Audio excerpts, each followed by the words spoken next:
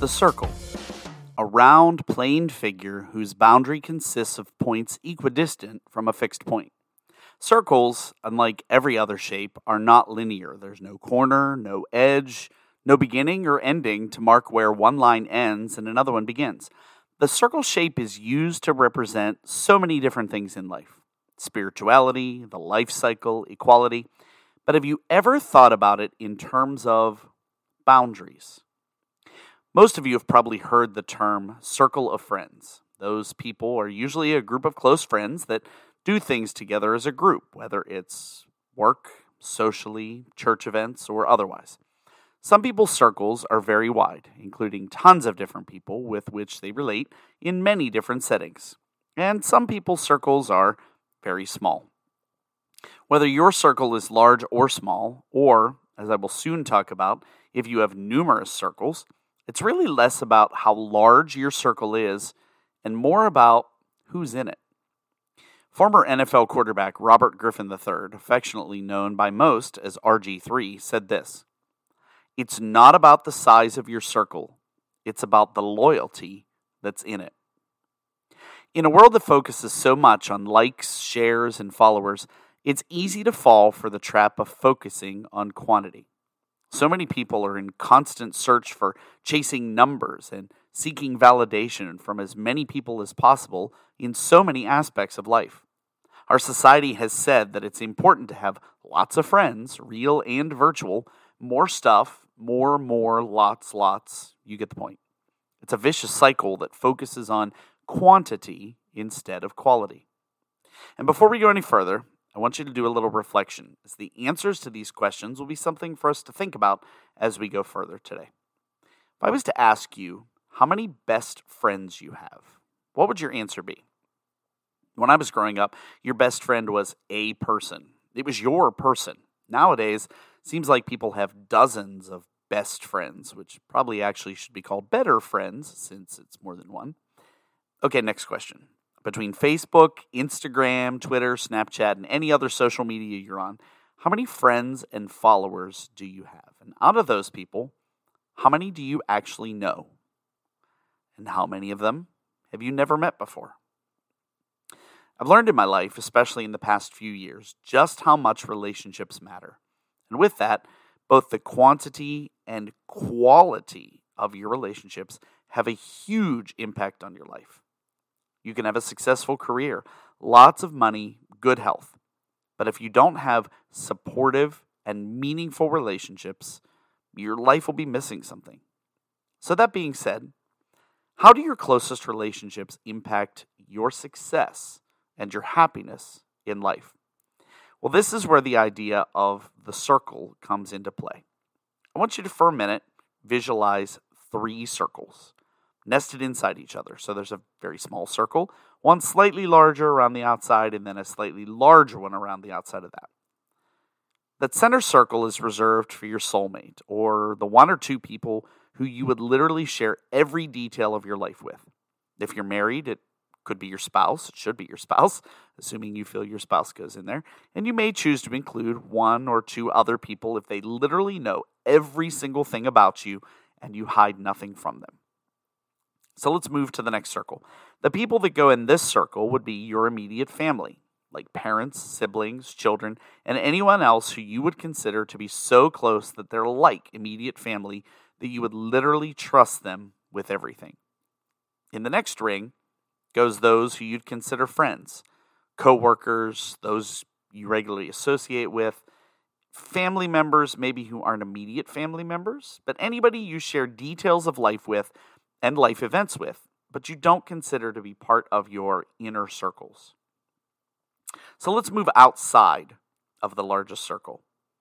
Out there goes anyone you consider to be an acquaintance.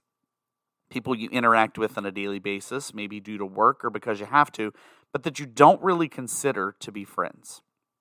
Now, I've seen this exercise done with 4, 5, 6, 10 circles, but let's be honest. What really matters are those 2 inner circles. So let's revisit them, and I'll challenge you with this question.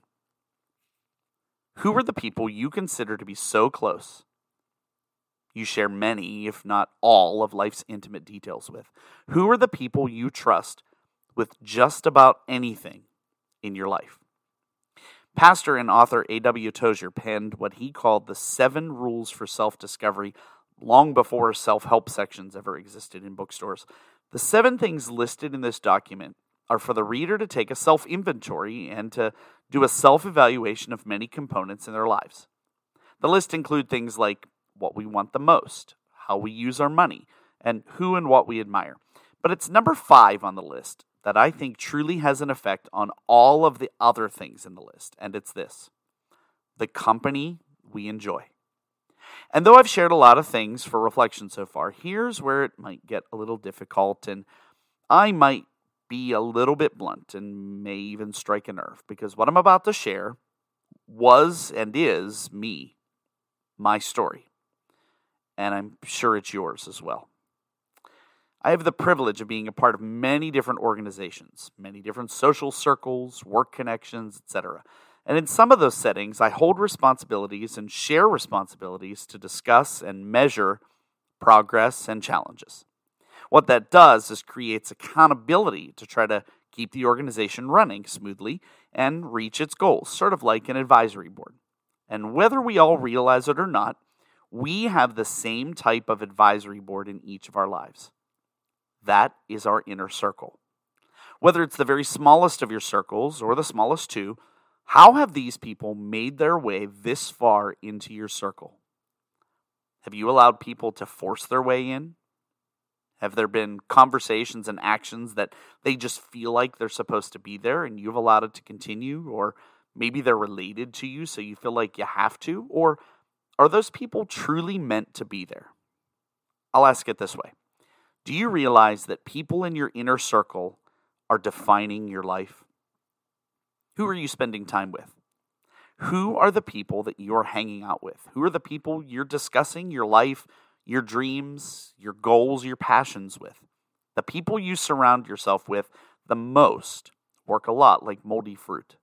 If you put a piece of moldy fruit next to a good piece of fruit, that good piece of fruit's going to get moldy a whole lot faster because of its environment and what's around it. I heard it said this way once: if you run around with 9 broke people, you'll be number 10 before too long. I want you to look at the last 10 people you've called or exchanged text messages with. Are any of them trying to change the world? Are there people you're proud to call your closest friends? You can answer yes to that if you know you can tell them good news and they'll celebrate with you. You can answer yes to that if those people will hold you accountable, will challenge you, and won't let you off the hook, and really won't accept anything but the best from you. You can answer yes to that if those people are seeking their life's calling and doing all they can to better themselves and those around them. And if you're not sure if you're allowing the majority of your time to be with the right people, answer these questions. What do you talk about? Do you focus and dwell on the past, or do you look towards the future? What do you want to do with your life? Believe it or not, the answers to those questions are most often directly influenced by your closest company. Eleanor Roosevelt once said this: great minds discuss ideas, average minds discuss events, small minds discuss people. How many of you out there have what you would call fair weather friends? You know, those people who seem to betray your trust or fail to fulfill an obligation more than they're really there for you. With number 5 in his list, the company we enjoy, I think Tozer's really challenging us to identify who we really are. I'm sure you've heard the old saying, you are the company you keep. So, who are you really? If you want to discover who you really are, you are the company you keep. Your closest circle of friends is an indication of who you are, but perhaps more importantly, who you're becoming. A wise man once said to me, "Show me your friends and I'll show you your future." Well, in fact, it could be said, "Show me your 5 best friends and I'll show you the next 5 years of your life." Sometimes we allow people and relationships in our lives because we're afraid of hurting feelings. We're afraid of letting go of friendships just because we've been friends for so long, even if they're toxic. We're afraid of family members becoming distant because, they're family members. Well, the truth is, you can't change what you fail to confront. Hard decisions now lead you to better decisions later. I want to say that again. Hard decisions now lead you to better decisions later. I'm fully convinced that God puts people in our lives for a reason and puts people in our lives for a season. What's important, and perhaps the most difficult realization, is to recognize when the season is over. Too many times I fear we crave validation and familiarity and drag things and people from one season to another. Think of it like putting bags of snow in your freezer when spring comes because you want to hold on to that warm, fuzzy feeling of a chilly winter day when you're all snuggled up and the snow reminds you of that. It sounds kind of crazy, doesn't it? Rollo May once said this: "The opposite of courage in our society is not cowardice, it's conformity. We want to fit in with those around us, so we will fail to allow ourselves to change because we, in reality, don't have the guts." For some of us, and this is a hard pill for me to swallow, we need to stop and realize that every time we step out, try to get ahead, we end up staying right where we are because we just don't have what it takes to finish. And I'm not talking about educational background or strength or resources. I'm talking about character. And most of the time, it's because we allow the character we choose to have in our company to stall our dreams, to hold back our growth, and hinder our participation in God's destiny for us. To get rid of poor character, sometimes you have to get rid of poor company.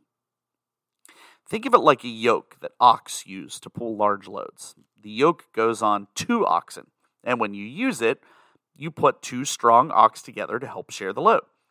You would never put a strong ox with a weak ox, because if you did, they wouldn't really see any progress, and they couldn't go in a straight line, and they'd have to work many times harder to accomplish the same task. They'd probably zigzag or maybe even go in a full circle. And many times, they may end up right back in the exact same place. A strong ox will just pull a weak ox along, and the weak ox will affect what the strong one can do, and not in a positive way. Now, please don't misinterpret what I'm saying here. I'm not saying that strong, healthy people can't be good influences on someone who needs them. It's true that that type of shepherding is necessary for growth in many lives. But how many of us who are in a position of strength, of growing, of moving forward, allow ourselves to be tied to, held back, and spin in circles with those who hold us back? None of us would say out loud that we want to be the victim. We want to be victors. We need to surround ourselves with people who will speak to our futures. Too often we fill our calendars and our events with people who, to be honest, encourage us to be a victim of circumstance. As a teacher of 24 years, it's true that I'm probably not going to be the first choice of another school district if I ever looked for a new job.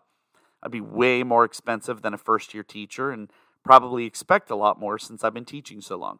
But where the difference lies is in these 2 mentalities. Choice 1. You're stuck here now until you retire. Or choice 2. If you believe God has something more in store for you, keep pursuing it. What kind of mentality do you allow yourself to take? And the truth is, we attract who we are and what we think.